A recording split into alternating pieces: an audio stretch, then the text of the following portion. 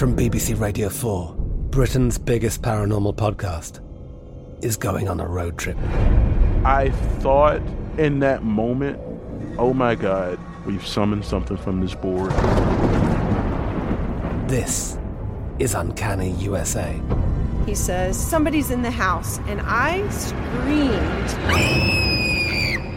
Listen to Uncanny USA wherever you get your BBC podcasts, if you dare.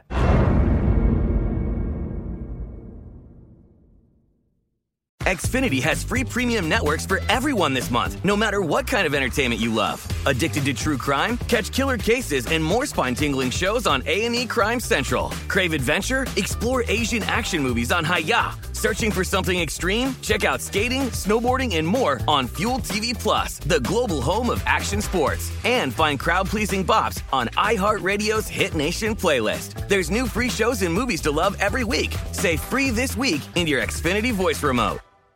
When you buy Kroger brand products, you feel like you're winning. That's because they offer proven quality at lower than low prices. In fact, we guarantee that you and your family will love how Kroger brand products taste, or you get your money back. So next time you're shopping for the family, look for delicious Kroger brand products, because they'll make you all feel like you're winning. Shop now, in-store, or online. Kroger, fresh for everyone. The 2024 presidential campaign features two candidates who are very well known to Americans. And yet, there's complexity at every turn.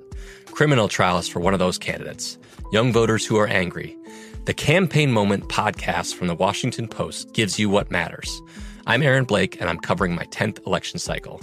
My colleagues and I have insights that you won't find anywhere else. So follow The Campaign Moment right now, wherever you're listening. Hi, this is Newt. 2020 is going to be one of the most extraordinary election years of our lifetime. I want to invite you to join my inner circle as we discuss each twist and turn in the presidential race in my members-only Inner Circle Club. You'll receive special flash briefings, online events, and members-only audio reports from me and my team. Here is a special offer for my podcast listeners. Join my Inner Circle today at newtsinnercircle.com/podcast.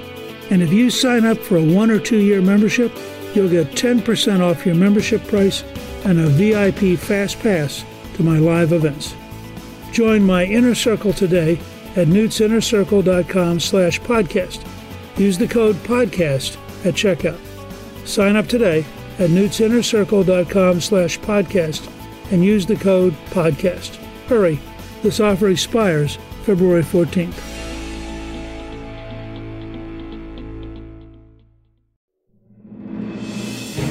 On this episode of Newt's World, we're losing more people every year than we lost in 10 years of fighting in Vietnam.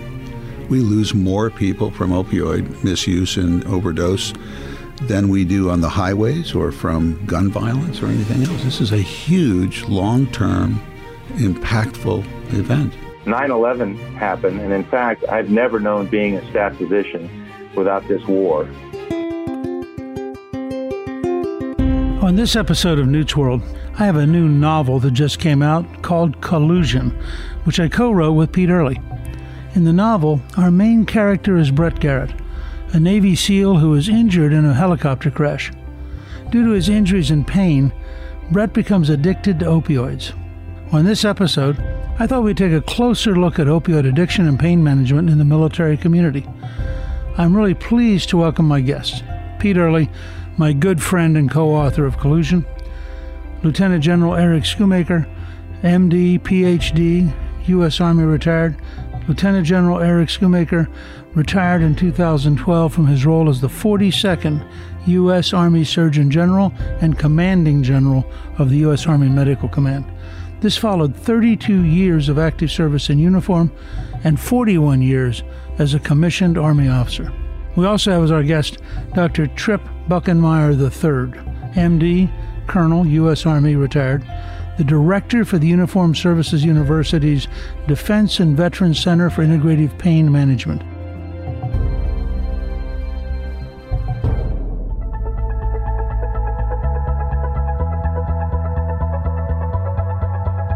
Pete, why don't you just take a minute to explain both Brett Garrett's character, but also the injuries he suffered and the consequence of those injuries? Brett Garrett is the hero of Collusion. He's a highly trained Navy SEAL. When we first meet him, he's a chief petty officer who is working with the CIA to rescue a hostage from Boko Haram. He ends up on that mission making some crucial career-changing decisions. He ends up being shot down in a helicopter where he sustains substantial burns, and he becomes addicted to opioids. And this is because the military has changed from just giving people morphine to giving them fentanyl pops, which are much more powerful. They go through your mouth quicker. They address the pain. And like so many of our veterans who are in combat situations who get injured, the threat of opioid addiction looms over him during the novel. And so we have a struggle not only with an exciting storyline, but also with his personal struggle with what is an epidemic in our country, opioid addiction. One of the things that the speaker and I really wanted to do in this novel is we wanted a character who was realistic and someone who had flaws. And we also felt that we needed to address the opioid crisis in a very personal way because it's just such an epidemic on an epidemic, and it's not something we should ignore. And we wanted to fight the stigma. I'm delighted to have a chance to chat with General Eric Schoomaker, who has had a remarkable career, but his probably most important contribution was stepping in at a time when we had to really profoundly rethink pain management. The way we had been doing it had been led to a dramatic increase in addiction. He's had a career of serving the men and women in uniform in this country, trying to help those who've been wounded, trying to make sure that in general their health system gave them the optimum chance to lead a long life. Can you share with people your career in the military? I was raised in the military. I'm one of a multi-generational family of Army soldiers. I came in as an ROTC cadet. By the time I was commissioned in 1970, the Army didn't need lieutenants anymore, so I went to medical school, and while in medical school I got interested in research, so I got a PhD in human genetics. In the first Gulf War, I was the chief doctor in Landstuhl in Germany, and then I commanded a hospital, and then I was brought down from Fort Detrick to command Walter Reed. And then from there, I was selected to be the Surgeon General and the commander of the Army's Medical Command. Since then, I've retired and have come to the Uniformed Services University as a professor. It's been a real privilege to work there and to continue the work that I think is a feature of this book you both have written about a wounded service member who, through no fault of his own, acquired what we would call an opioid use disorder or an addiction to opioids, because this is unfortunately the preferred treatment too often of chronic pain in America. When you get up in the morning, what is it you're thinking about trying to solve? Solving this problem of what I think has become one of the most serious health threats to the nation. I think a health threat, the opioid epidemic, which is really an epidemic of epidemics. Those of us who work in this area don't think of this as an isolated epidemic, similar to what we went through in the 70s with cocaine or later with heroin. What we have now is, unfortunately, and we are learning more and more, some misbehavior on the part of the producers, the manufacturers of some of these drugs. We've spawned, I think, a health epidemic that will rival, and I'm not an economist, but it just seems intuitively that this will eventually rival the 1919 flu epidemic in terms of its impact on the country. We are now losing, through accidental overdoses by prescription opioids and by its diversion or misuse or by drifting into other drugs like fentanyl on the street or heroin, we're losing more people every year than we lost in 10 years of fighting in Vietnam. We lose more people from opioid misuse and overdose than we do on the highways or from gun violence or anything else. This is a huge, long-term, impactful event. Heroin was apparently very readily available in Vietnam. But interestingly, that was a kind of situational addiction, if you want to call it. And once they got back into the States, my understanding from people who studied this, like Lieutenant General, now retired Ron Blank, who was a former Surgeon General before my time, who studied that episode, that event, that period in Vietnam, there was really not a lot of residual use. It was almost an effort to distract the soldier from the nightmare of what Vietnam was for them, these hellacious experiences they had, and the repeated short-term tours through it for a certain class of individuals, not everybody, because not everybody who saw that experience was negatively impacted. But once they came back, they didn't necessarily go on long-term opioid use. And I don't know how that was achieved.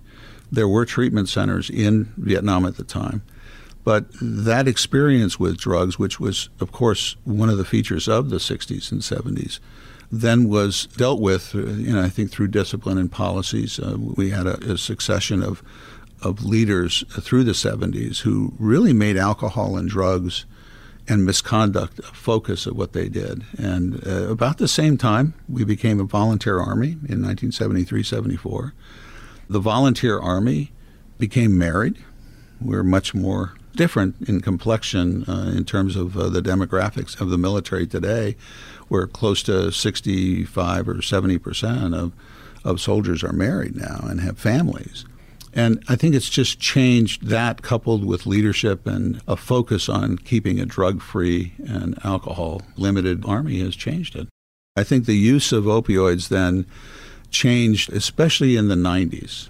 When I trained as an internal medicine doctor and as a hematologist and took care of a lot of people in pain, chronic and acute pain, at that time there was a real sensitivity about using opioid-like drugs, Demerol, morphine. All of these drugs, whether they're synthetic or they're natural, are derivatives of the opium poppy or related to the opium poppy, and they all have a shared ability to both provide the soporific effects and the sedating effects and pain-relieving effects short-term for acute pain. But they also have this impact on the brain that leads to a long-term necessity to have that drug. And if it's withdrawn after a period of time that you become accustomed to it and then eventually dependent upon it, then there are some really psychologically and physically devastating effects of that withdrawal. This probably emanates from a time when our brains needed a receptor and a signal, a material that would temporarily blunt stress and pain.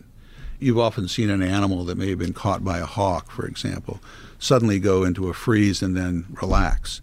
And that's probably from the release of these endogenous opioids. We talk about the runner's high. These are endogenous opioids that your brain makes in response to stress and pain and relieves that for a period of time. The brain didn't put a receptor in there so that someday we would find an opium poppy and extract heroin or make heroin. There's an endogenous reason. But unfortunately, there exists in nature now, and now out of synthetic laboratories, very, very potent drugs which cross-react with that receptor and cause the same effects that the endogenous drug, if you will, these endorphins do. When I was being trained, and up until the 80s and 90s, the attention really was on limiting that. But the perception was we were being overly cautious about using those drugs to relieve pain. And the problem that began to be surfaced was that we had too many people in pain who were not being sufficiently treated for it, especially people with terminal illnesses, cancers, and the like. And so we went through a period in which there was an effort made for us to get more comfortable and more prolific in their use of the opioids.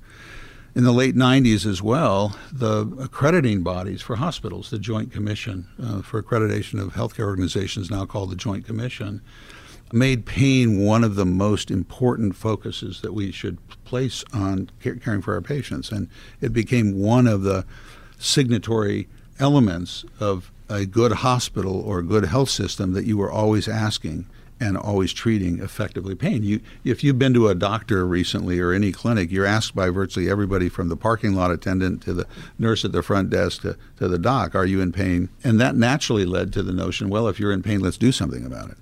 At the same time, we were given the impression through, unfortunately, not really sound science that if you were in pain, say, from post-operative surgical cause or traumatic injury, you're very unlikely to get addicted to these drugs. The people who have, quote, sort of legitimate pain, if there is such a thing, that you're not going to get in trouble. So now we have a system that has a kind of a knee-jerk response to pain, especially acute pain. You get a soldier or a SEAL or airman who's badly injured. It has an absolutely essential role on the battlefield. I mean, as one of my colleagues, Dr. Trip Buckemeyer, says, when you get your leg blown off in combat, you're not yelling for acupuncture. You're yelling for morphine. And that has an enormously positive effect on it. Or fentanyl lollipops, or now we're using ketamine and some other things. As that acute injury begins to heal and the tissue begins to heal, pain then goes through a change. And the pain experts call this chronification. That for the first 6 weeks to several months, and it's different for different people, that tissue heals, the nerves begin to return to normal. But the pain that goes on to become chronic pain is now a brain disorder. Pain is, after all, a completely subjective event. There is no objectivity to pain. There is no thermometer you can put in anybody. You've all seen someone who's had a splinter under their fingernail seem to be in completely, incapacitating pain, and yet we've had soldiers that run through a hail of AK-47 rounds and are wounded and yet are doing heroic things. So what's different is the subjectivity and the context of that. When that pain then becomes chronic pain, chronic low back pain, chronic migraine pain, chronic joint pain, it's now not centered in that tissue, it's centered in your brain. And it's a dialogue between different parts of the brain that are very different for different individuals. It's probably as unique as our fingerprints. Because if you put people in imaging devices and watch them while they're experiencing discomfort, it's different for every human. But there seems to be several areas of the brain that are deeply involved. One is emotion. The other is memory. Think about this. A child who goes to a doctor to get a vaccine rarely cries the first time. They cry the second time when they see that white coat, because that's the memory and the emotion talking to one another. This becomes part of the fingerprint of our pain. We rarely, in the military environment, but probably in the world at large, see chronic pain as an isolated thing. It's usually combined with post-traumatic stress or depression or even traumatic brain injury, which through concussive injury, you rarely see, or very unusual to see, chronic pain isolated without psychological or other physical problems. So your character has had burns, he's lost friends and colleagues in combat. So his memory of his injury and this pain that's residual from that is embedded with memories and a fight or flight response that occurred from combat. We can't approach that with just a single drug. On top of that, we now know pretty convincingly, and this is, I think, universally accepted by people in the pain world, that although we in this country use chronic opioids frequently for chronic pain, there is little or no evidence whatsoever that chronic opioids have any role in the treatment of chronic pain. In fact, there's a subgroup of people with chronic pain who actually get worse when they get opioids. It makes their pain worse. We have no long-term studies that show that chronic opioids, even though, as I said, here we're 7% of the global population is using 90% plus of all the prescription opioids in the world in this country. You don't see this in Europe. You go to Sweden or Germany or places, I'm told by friends, they don't understand what we're going through because they don't use this. If you've not read Sam Quinones's book, Dreamland, I really strongly recommend it. It's an astonishing book. It is, because it really explains this contemporaneous use of opioids for pain in young athletes, in the battlefield and other places, with now the insertion of black tar heroin coming out of Mexico that El Chapo and other people benefited from in a very unique business model that brought very cheap opioids to every community, rural and urban, in America. So now we have another kind of epidemic of epidemics. This is devastating Appalachia. We're working with folks at West Virginia, which is really at the epicenter of this, but southern Ohio, southern Indiana, western Pennsylvania, western Maryland, western Virginia, as well as West Virginia, are really now in the clutch of a really, really profound state and nation-changing epidemic around these opioids. The thing that's astonishing in Quinones's work is both how human he makes it. I mean, it is like a novel. And how he intersects poverty in places that have no future with changes in the 90s in the degree to which we were willing to give people opioids, with the Mexican development. And it's one of the great studies in entrepreneurship, because there's one town in Mexico that figures out, that has about 3 or 4 guys who figure out that you can take the pizza delivery system and turn it into a delivery program for heroin. And you eliminate 98% of the risk of ever getting picked up by the cops. And so they gradually go from town to town, establishing people in an apartment who have a phone, and they basically go around to the right places and pass out the phone number and say, when you need to buy some, call. We'll tell you which parking lot we'll meet in. What Quinones does that's so astonishing is he takes 3 or 4 patterns, shows you how they weave together, and this is why I'm a historian. You could never theoretically design this. Yeah. This is an organic development that is just astonishing, and which led to, and I think you're right, one of the great surprises to me as I got into this 6 or 8 years ago was that you have a crisis of this scale that we can't come to grips with. We're enduring it. We're gradually, piece by piece, starting to respond.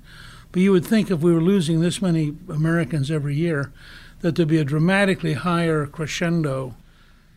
I'm glad to hear you say that, because I think many of us working in this area are absolutely baffled as to why we have not identified this. I mean, we went through a very prolonged period that we just could not get people galvanized around it. We started the work in the DOD about 10 years ago with this report that came out about a year before the Institute of Medicine, now the National Academy of Medicine, did theirs. What we realized was, number one, we become overly reliant on interventional procedures, surgical and otherwise, or opioids. I took a trip out to San Diego to talk about this a couple months ago, and I sat next to a woman, just by chance, struck up a conversation. She was in her mid-60s, was going out to visit her 95-year-old mother. And she said, it's interesting with the work you're doing, because the last time I took this trip, my mother had had a hip replacement. She was 92 or 93 at the time. And they sent her home with a big bottle of OxyContin. And like everybody of her generation, she dutifully took her OxyContin just exactly as they said to. And then when that ran out, she got a refill, and eventually she became an addict. And we realized that my mom is now addicted to OxyContin. We went back to the rehab center and said, what do we do? And they said, well, you can admit her to the rehab center and we will taper her off, but it's going to cost you a lot of money. You can put her into a street program that the city of San Diego runs, along with established addicts and pushers and the like, or you can do it at home alone. And so they did it cold turkey at home. She said it was the worst 4 to 6 weeks of her life. She had a 92 or 93-year-old mother going through cold turkey withdrawal from opioids. This is a random stranger I meet on a plane. This is happening in so many households, in so many communities. When we come back, General Schoomaker, Pete, and I will continue our conversation on pain management and about how the military is starting to approach pain treatment differently.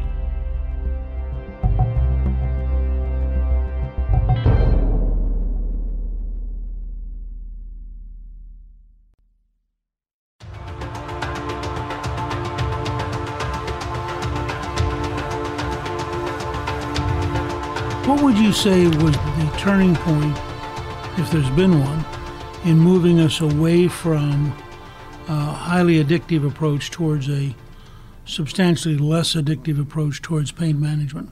I think that's a great question, Mr. Speaker. I mean, for me, it would take place around 2010, 2011, and I think that the publication of the Institute of Medicine's study, Pain in America, or now the National Academy of Medicine, and all of the work that's followed that. About the same time we in the DoD began to work on this, we saw some of the same things that the nation as a whole was seeing. The work now that spread into the VA, in fact, the VA had a lead on all of this, the Veterans Administration. You're looking between the military health system and the VA health system at about 20 million Americans. That's a sizable slug of America.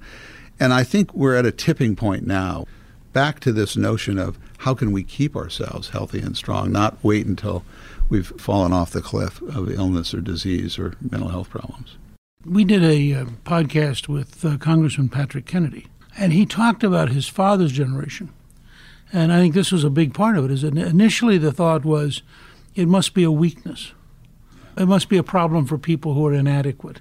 And so I think for over a decade, the country couldn't come to grips with the fact that it was the country. And I think we as a medical community, and I'm a part of this, and probably gave as much opioids in my developmental years as anyone did, thinking I was doing good by these people. We suffered from a misunderstanding about what it is. And that's been coupled with a business model of medicine, which reimburses a physician or a clinic for, a 15-minute visit and an opioid prescription. But are you aware that we have 8 or 9 evidence-based approaches to chronic pain that are as effective or more effective and not dangerous that we can't get reimbursed for? Medical massage, yoga, acupuncture, mindfulness meditation, music therapy, chiropractic therapy. These all now have very good evidence for their use. They're as effective as anything else out there right now. And recent National Academy meeting that will result in a publication reviewed all of the literature on pharmacologic and non-pharmacologic modalities in approaching chronic pain and concluded that these modalities that I just mentioned are as effective or more effective than anything else we have out there. Everything is about moderately effective, but very good yoga trials now have been conducted. Very good acupuncture trials have been conducted. And yet we don't have a business model in American medicine that allows me to say to a patient, hey, listen, I want you to go and get medical massage, or I want you to get acupuncture. Even my wife, who has had acupuncture and yoga and everything else throughout these years, or I, who go to a medical massage therapist, I can't bill TRICARE, my healthcare benefit program, for that because it's not covered outside the gate. I can do it in our military hospitals when I was a Surgeon General. I can try to build a network internal to our brick and mortar facilities to do that. Very tough to do that because the whole culture needs to change. I think one of the things that will help us is if we start looking at pain and injury differently than rather than medicalize every pain that we have. Aren't you in pain right now? I am. I've got this knee that's bothering me and my low back pain over here, and I've got an elbow. I mean, nobody is free of some degree of pain. And having talked to people who are instrumental in National Football League and other sports will tell you there is no group of people other than maybe soldiers, warriors, who know that they have to work with some level of pain and discomfort. I think what you saw here was someone who, for legitimate reasons, received an opioid after a battlefield event and probably during recovery, but at some point didn't transition what we would like to see to non-pharmacologic assistive modes that could be tailored to his own needs. Listening to you is fascinating. Now, I've been told, and research seems to suggest, that PTSD is highly treatable, that it's often caused by being shot at, by losing friends, by having a difficult time coming back and relating to other people, emotional depression, etc. The studies I've seen suggest that it is treatable purely through behavioral cognitive therapy, not medication. Whereas what you're talking about with chronic pain, everybody talks about medication. It sounds to me like you're also suggesting that we need to help wean people off of medication by providing good mental health services. I think, first of all, let's be very clear. I'm not an expert on PTSD, but right. We can't be around military and veteran medicine that you aren't. My understanding is probably the event in life which is most predictive of developing PTSD is actually rape. Over 75% of women, and men probably, who are raped will eventually develop PTSD. Now, it will take on average sometimes 10 or 15 years before they'll identify it and recognize this. But there's a very, very close relationship between violent crime, personal violent crime, especially rape, and developing PTSD. Many, many people who survived Katrina or any of these tornadoes that we're seeing right now. I even worry about border patrolmen who were involved in separating families and things like that at the border. I think we're going to see problems with PTSD. Policemen on the street, firemen on the street, first responders, anyone who's exposed to a life-threatening, life-changing event like that is going to experience what you and I, all of us experience transiently, but can become established as a longer-term disruptor of our life. Anyone who's been involved in even a minor accident, motor vehicle accident, experiences post-traumatic stress. I mean, haven't you noticed after you've had a fender bender or something that for a couple weeks afterwards you're always hitting the brake, even if you're not driving the car or you're grabbing onto something? That's the fight or flight reaction of post-traumatic stress. We all experience that. But when that becomes well established and that fight or flight dialogue in our brains gets locked in, we suffer from post-traumatic stress disorder because it begins to disrupt life. We have avoidance. We don't want to be around where that is. People who have been in combat or people who have been on, IED Alley or something, they don't want to be in that environment. They don't want to be enclosed. They have intrusive thoughts, maybe like your character, and sleep problems. They have irritability and ease of anger. And what have soldiers and sailors and others done since the beginning of time to get sleep? They drank alcohol. I mean, my generation, my dad's generation of soldiers always had a couple martinis every night. And, as a survivor of World War II and Korea and Vietnam, but especially Korea, I think my dad and his generation came back with some terrible experiences that they used alcohol as a solution for, even therapeutically. So, yes, I totally agree with you. I think drugs have their place in the treatment of PTSD and others when it comes to short-term help with sleep and the like. But the long-term, there are some established therapies now available to reset the nervous system, to expose people cognitively to what they've experienced, and then to work through what those symptoms really mean and how they can work through them. Absolutely. And remember, just like your character in the book, these are often overlapping with other problems that they're dealing with that are in this mental health kind of mixture. And again, our business model, unfortunately, in medicine is too often fragmented. What we really need is a transdisciplinary team-based approach that uses many modalities. I might find I'm very amenable to yoga and acupuncture and medical massage is wonderful for me. But other people may not find that as effective because of their own unique experience. We know there are certain types of people who catastrophize about their pain.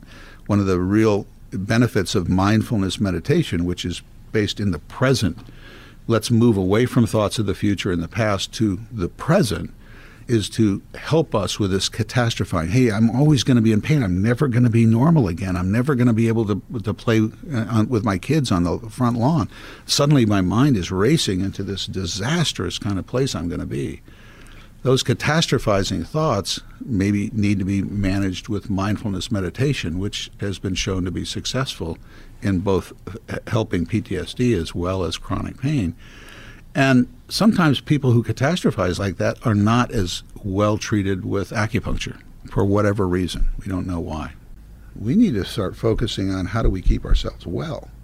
And a lot of the techniques I've just talked about really ought to be applied in our well state or partially unwell state to help restore us.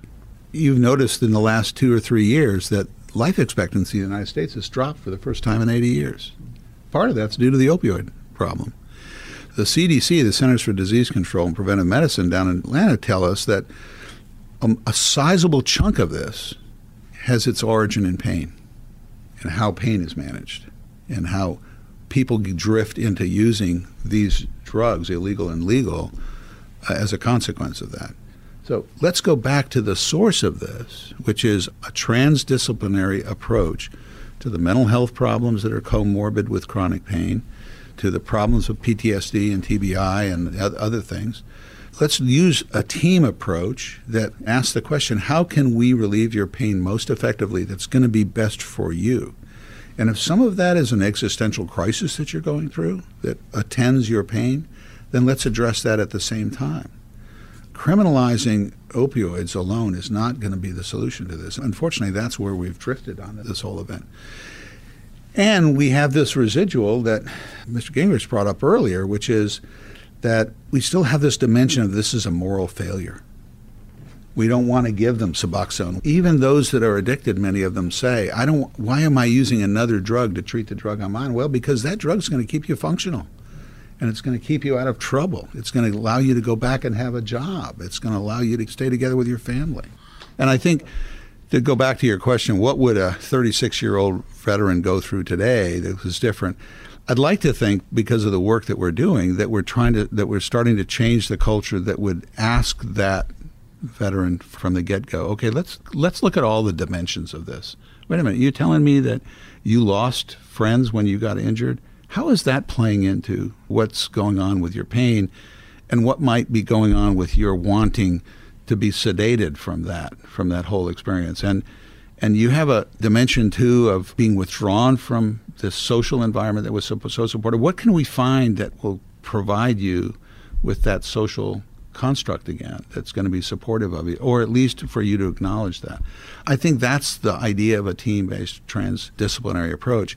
And I'm pleased to say the VA is taking a very, very active role on that. Their whole health approach that says, let's look at mind, body, and spirit of every veteran.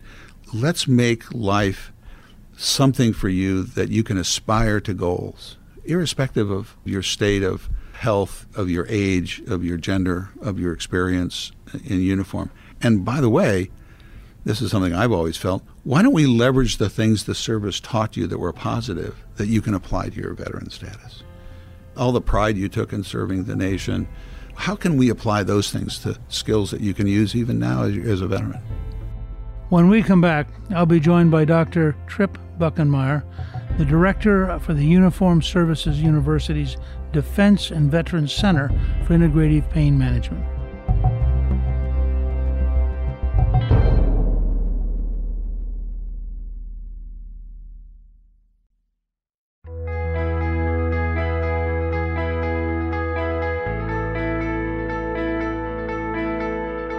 Dr. Chester Trip Buckenmeyer III. He's a medical doctor, colonel in the U.S. Army retired, director for the Uniformed Service University's Defense and Veterans Center for Integrative Pain Management, working with the Department of Military Emergency Medicine, and a remarkable pioneer in the development of better approaches and greater opportunities for people to deal with pain in a way that does not cause long-term damage.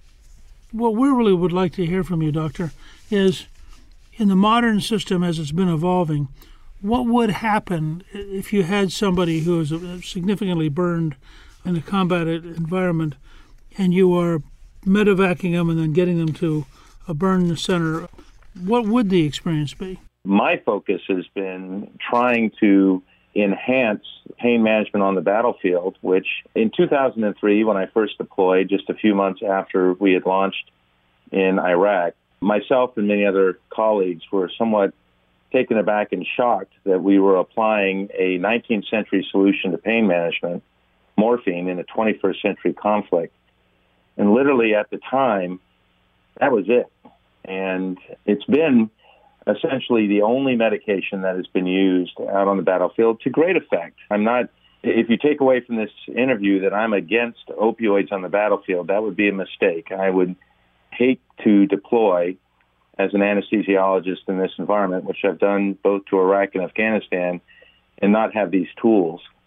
I think the problem, just like it's been for the rest of the country, is our thinking in the medical profession about pain sort of ended with the development of morphine.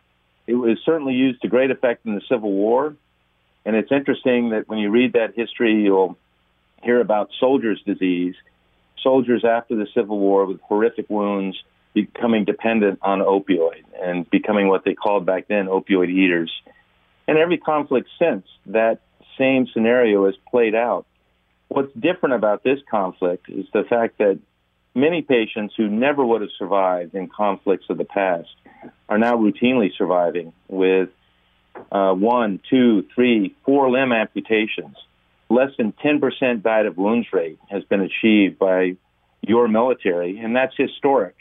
Never before has a military achieved that level of sophistication. And in fact, our ability to take care of casualties, literally building an intensive care system on the fly, where the new watchword has gone away from stabilizing a patient for transport to providing just enough stabilization to get them to the next node in the chain, has really made all the difference in their survival.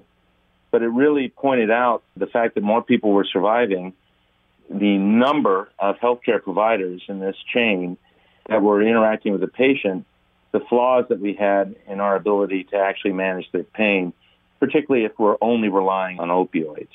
This whole question of pain management and the way it has evolved as we think about it, that there was a period there where apparently, particularly in the 90s, if somebody told you they were in pain, there was a general consensus that you should deal with it pretty aggressively, even at the risk of addiction. And now we've seemed to have shifted gears pretty dramatically in looking for alternative techniques for managing pain.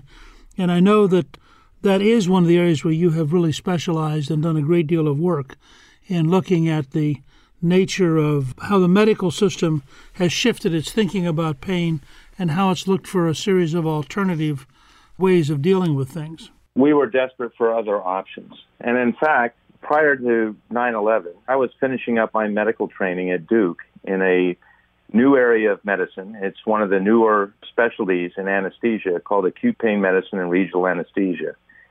And so I was at an institution at Duke, one of just a handful at the time that were placing what are called peripheral nerve catheters, using local anesthetics. Local anesthetics like Novocaine that you get at the dentist have none of the downsides as far as the sedation, respiratory depression, dependence, nausea that are associated with opioids. My boss at the time, Colonel Jack Childs, and myself, we were trying to figure out ways that we could more efficiently manage patients with fewer people. If you'll recall, in the first Gulf War, we deployed these massive field hospitals. And after that conflict, 300 hours and 300 patients, the line officers were saying, look, you guys cannot bring that much stuff. You have to become more efficient. And fortunately, technology was going to make that happen. And so from an anesthesia standpoint, we were trying to develop a way of providing anesthesia for the common wounds that were happening. And actually, burns are not that common. In this war, of course, it's been more limb injuries because of the IEDs. These regional anesthesia techniques, particularly with a catheter, when you've blown off a limb, I can turn that area of your body off, providing not only a surgical level of anesthetic where a surgeon can work on it without the patient responding, but then between operations and during the evacuation flights, I can provide a continuous infusion of this local anesthetic that has none of the downsides of an opioid. And so it allows far less utilization of an opioid because oftentimes these patients have multiple injuries that require treatment. But for these main injuries, it was a real advancement. We actually took this technology early in 2003 to Iraq. In fact, that was the first time I was deployed to demonstrate that we could actually do this. And I want to just make sure you understand the stage. In 2003, when I just graduated a few years ago from Duke, 9/11 happened. And in fact, I've never known being a staff physician without this war. There were probably only 5 institutions at best in the United States that were doing this. I actually was able to bring this very efficiently, this cutting-edge technology, out to what I considered one of the most austere environments you could do medicine in Iraq. And it was wildly successful. The first patient, Brian Wilhelm, this is HIPAA compliant. He allows us to discuss it. He had lost his right leg to a rocket-propelled grenade. It's chronicled in a book called Out of the Crucible. But with that first case, it allowed us to understand better that we needed to have a multimodal approach to pain management on the battlefield. We needed providers that were focused on that issue, and we needed other tools in the toolbox. And from that initial experience, I'm very pleased to say that the care that we're providing for pain on the battlefield today is vastly different from that 19th century approach we were applying when I arrived in 2003. When you talk about anesthesiology the way you're doing it, regional anesthesia actually means applied to a region of the body. Is that correct? That's correct. When I arrived in 2003 in Iraq, whether you had a hand grenade injury or a hangnail, everybody was getting a volatile anesthetic. And that's crushing on resources. Remember, we drive those anesthesia machines to provide that general anesthetic with 55 psi of oxygen. Well, some trooper has to schlep that oxygen to these areas. In my case, I was in Balad, Iraq. One of the things that we were looking at is if we could provide regional anesthesia for a number of the cases we were dealing with, again, limb injuries, and avoid a volatile anesthetic, we would have a better product, if you will, from a recovery standpoint that could move through the system with fewer resources. I even have a photograph of a burn patient. In this case, it was a kid who burned his hand, a third-degree burn. We burn our sewage out there. It's actually quite pretty at night when all the, as we call them, turd fires are lit off.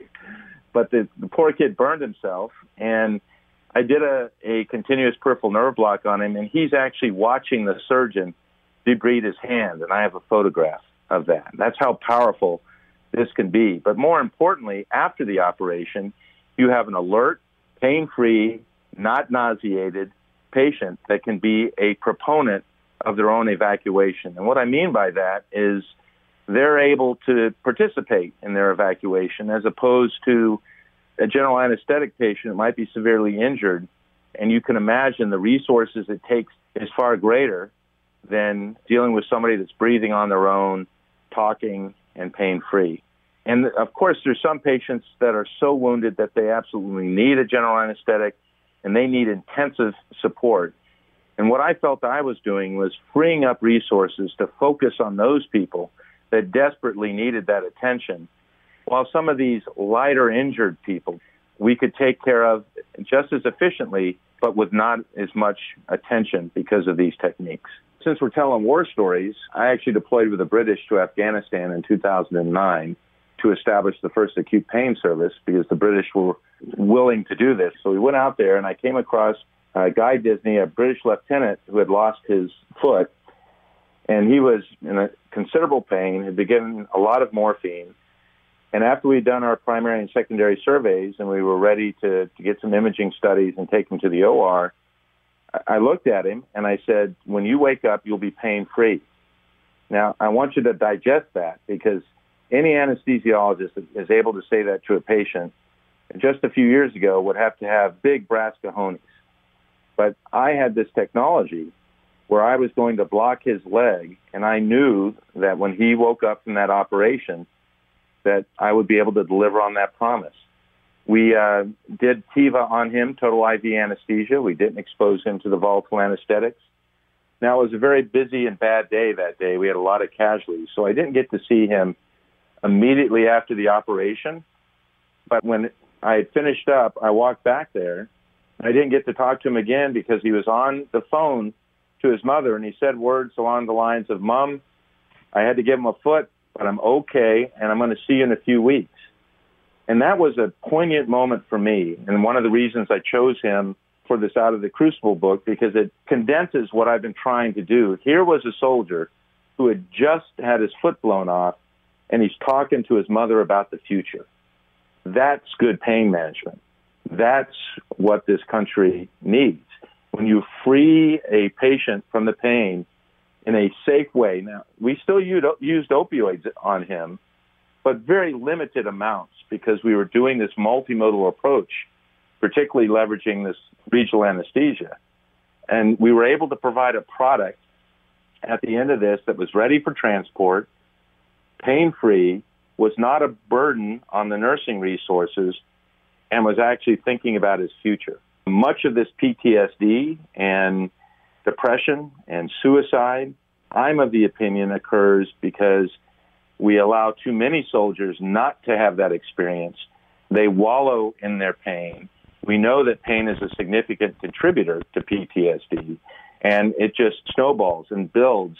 And so months, years later, you end up with that veteran taking their life. And as you know, that's a real problem right now. Many veterans every day committing suicide.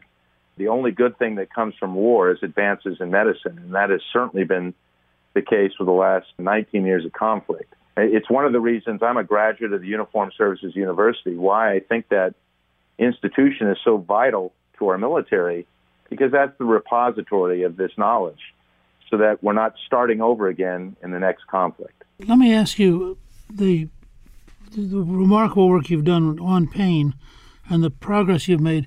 You were part of the Pain Management Task Force with General Schoomaker, and we had a chance to talk with General Schoomaker from his perspective. But what were the real changes in thinking and the real recommendations that you think began to move us towards a much more effective method of dealing with pain without having follow-on complications? Well, the Pain Task Force was a top-to-bottom look to General Schoomaker's credit at the good, the bad, and the ugly that was going on in military pain medicine. The good news was that as far as a standard was concerned, we were meeting a standard for pain management that would be recognized in any system. But that's not necessarily a good thing because that bar was so low. What we really determined, and mostly because of the service members expressing to us that while they were begging us for pain management and begging for these opioids because they are so effective at reducing pain intensity, if they would have known what that meant to their eventual recovery and rehabilitation, they would have begged us to come up with some other ideas. Now, we've had a long conversation about regional anesthesia, but that's just one piece of the whole pie of managing pain. Pain, unfortunately, unlike other chronic disease processes like heart disease or diabetes, liver disease, doesn't have a lab test. We don't have something that we can objectively measure. We have to rely on the patient. Part of the problem is this is a disease of the central and peripheral nervous system, part of the body that we probably have the least understanding of how it functions and how it works, with new concepts developing every day. But we do know that pain is a biopsychosocial experience. What do I mean by that? Well, it certainly has a biological basis. You probably struck your thumb with a hammer, like we all have, and everybody understands that pain.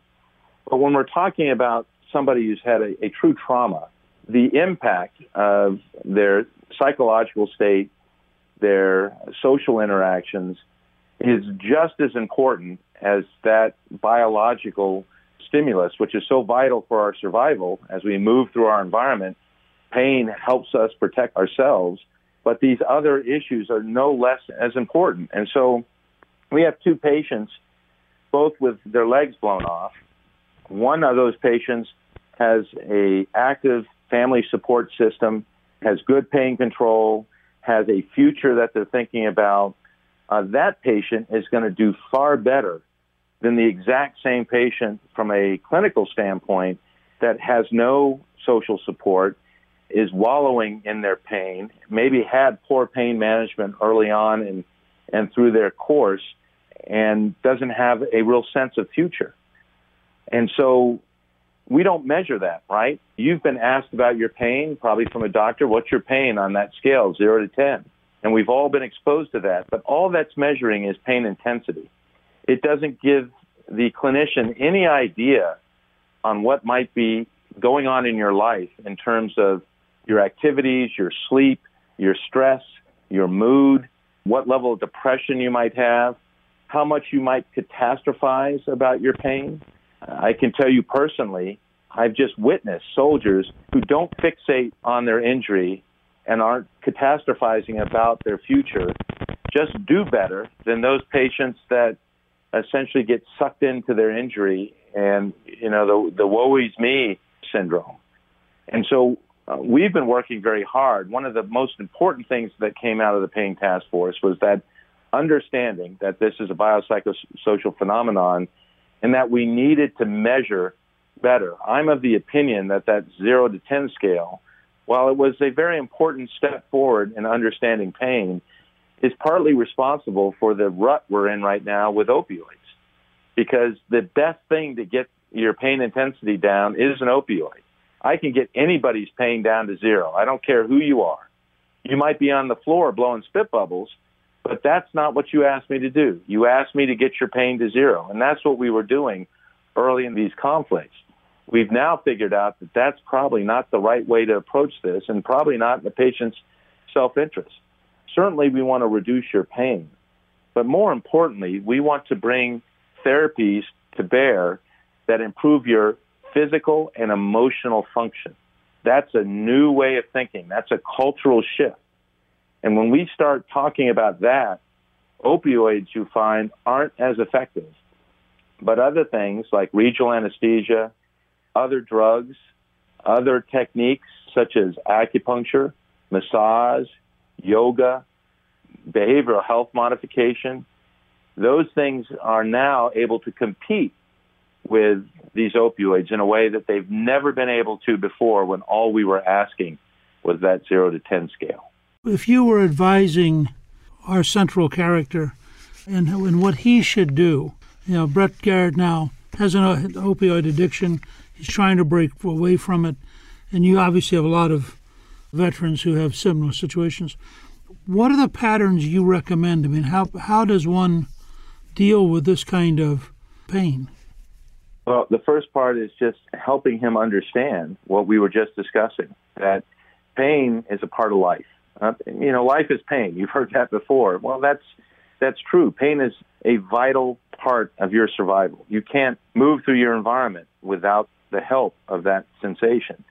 When it becomes overwhelming, like it is in this case, you have to discuss management in terms of maximizing this function and help him understand that this burn and this chronic pain might be a lifelong issue that he'll have to manage, but it doesn't have to become a life-destroying issue.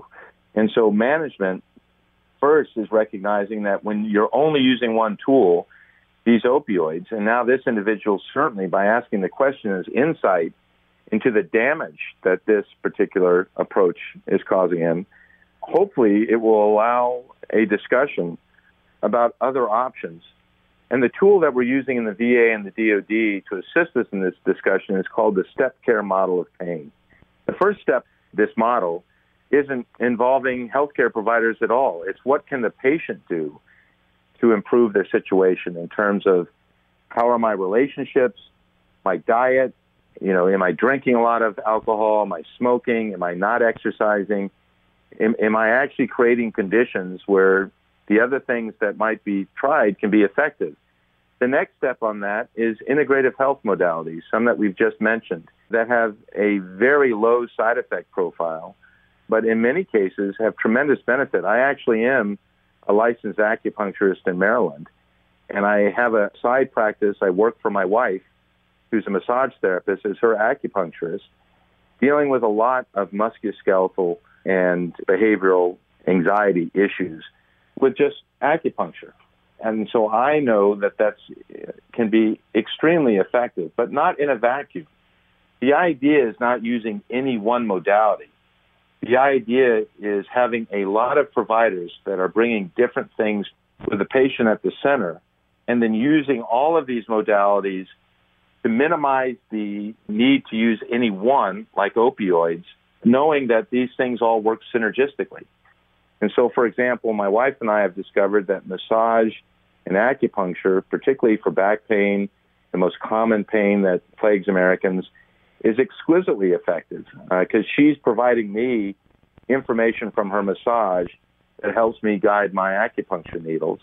We know that from a drug standpoint, I'm not against opioids, but when you combine opioids with other drugs, one of the biggest things that have come out of this war, and one of our biggest frustrations right now, is the usefulness of ketamine as an analgesic, but we're still having challenges getting the FDA to recognize that ketamine is an analgesic.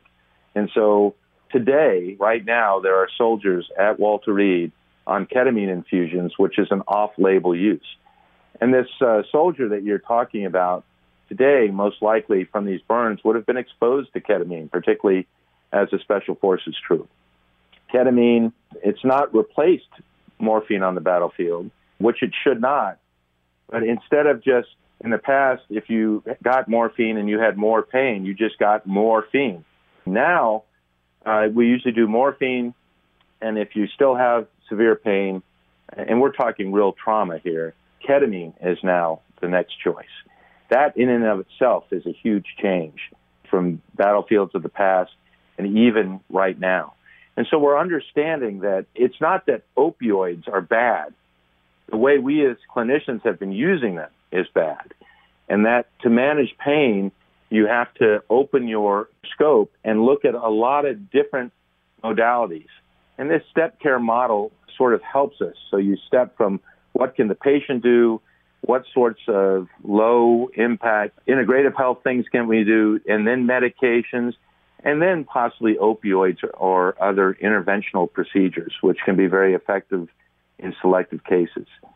And so it's bringing all of that to bear, and that's what the Pain Task Force was trying to say. With your development and your focus on integrated health, which you bring an enormous background in pain management to, as I understand it correctly right now, TRICARE still would not take acupuncture, yoga, and massage as an integrated health function and pay for it, although they would pay for the drugs designed to achieve the same goal. I mean, is that accurate?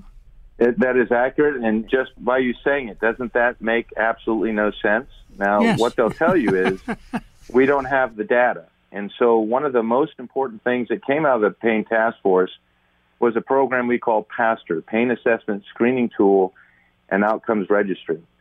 What this does is it leverages a $110 million taxpayer effort from NIH called PROMISE instruments. And what the folks at NIH did is they recognized the morass that we have in research, in that everybody tends to use their favorite scale, their favorite way of evaluating something. And so it makes the literature in pain very difficult to assess. What the smart people at NIH did is they took all the questions. Let's say, as an example, physical function. A physical function battery of questions is to try to determine where you are on a measuring stick, from somebody who's bedridden to Lance Armstrong on steroids. Now, if I was a computer and I knew nothing about your health and your physical function, I would probably ask a question in the middle of the road. What these PROMISE instruments do with this, what I'm describing right now as computer adaptive testing, instead of having to ask you, let's say, the 100 questions that are in that physical function bank, I can expose you to those 100 questions, but the computer asks the question and then based on your answer, asks the next most informative question that figures out where you are on that measuring scale. And so while I can expose you, and this is going to blow your mind a little bit, I can expose you to all 100 questions, but I only need to ask 4 to 6 questions, and the answer that I get is actually superior to the answer if I'd asked you all 100 questions.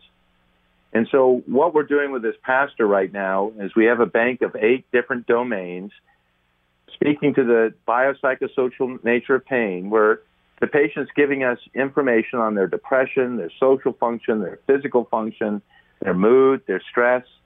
It asks some other things that we're very interested in, like the PTSD screener, like their use of alcohol. And it gives a very detailed summary with graphs on a 2-page report that sort of gives a fingerprint, if you will, of the patient's physical and emotional state as it relates to their pain, that a clinician can then assess how their approach to their pain is actually impacting on this particular patient. I'm of the opinion that this approach is going to give us the data that we need for acupuncture, for massage, for yoga, for behavioral interventions. It's also stimulating civilian medicine. We have a partnership with West Virginia, and they are now using PASTOR and the Defense and Veterans Pain Rating Scale for help with this opioid crisis. So these products that we're using in our soldiers are actually now impacting on civilian medicine in a very positive way. Let me just say, as a summary for a second, what I'm really struck with as you walk me through your own evolution and your own thinking and the exciting projects you're working on, you're really very optimistic that in the next 10 to 15 years, we'll be in a dramatically different world of managing pain. When I graduated from USIS in 1992, the medicine that I was practicing then is unrecognizable to the medicine that I'm practicing today. And we're doing things right now. One of the exciting things was we're combining that patient-reported outcomes data with biological samples, blood and saliva. We're going to start the promise of genetics in medicine, which is taking us, we're at the portal right now to a new epoch in healthcare, where we're actually going to be using your genetics, eliminating many of the diseases of the past. Thank you very, very much for a remarkable conversation.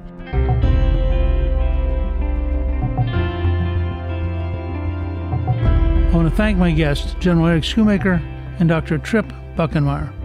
You can see an excerpt from my new novel, Collusion, and explore the history of opioid addiction, pain management, and treatment on our show page at newtsworld.com. Newt's World is produced by Westwood One. The executive producer is Debbie Myers. Our producer is Garnsey Sloan. Our editor is Robert Borowski. Our researcher is Rachel Peterson. The artwork for the show was created by Steve Penley. The music was composed by Joey Salvia. Special thanks to the team at Gingrich 360 and Westwood One's Tim Sabian and Robert Mathers. Please email me with your comments at newt@newtsworld.com. If you've been enjoying Newt's World, I hope you'll go to Apple Podcasts and both rate us with 5 stars and give us a review so others can learn what it's all about. In the next episode of Newt's World, I'm joined by veteran journalist, daughter, mother, and grandmother, Cokie Roberts.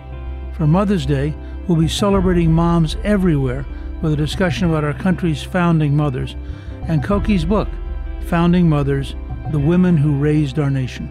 Just getting through the day in the 18th century was hard. These women, they'd sometimes lose 2 children in a week. It was horrible. But they would still sit up at night and write letters about what seemed important to them, about the new nation that they wanted to see formed. I'm Newt Gingrich. This is Newt's World.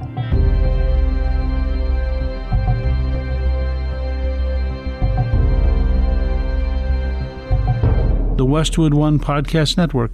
Everyone's listening. From BBC Radio 4, Britain's biggest paranormal podcast is going on a road trip. I thought in that moment, oh my God, we've summoned something from this board. This is Uncanny USA. He says, somebody's in the house, and I screamed. Listen to Uncanny USA wherever you get your BBC podcasts, if you dare.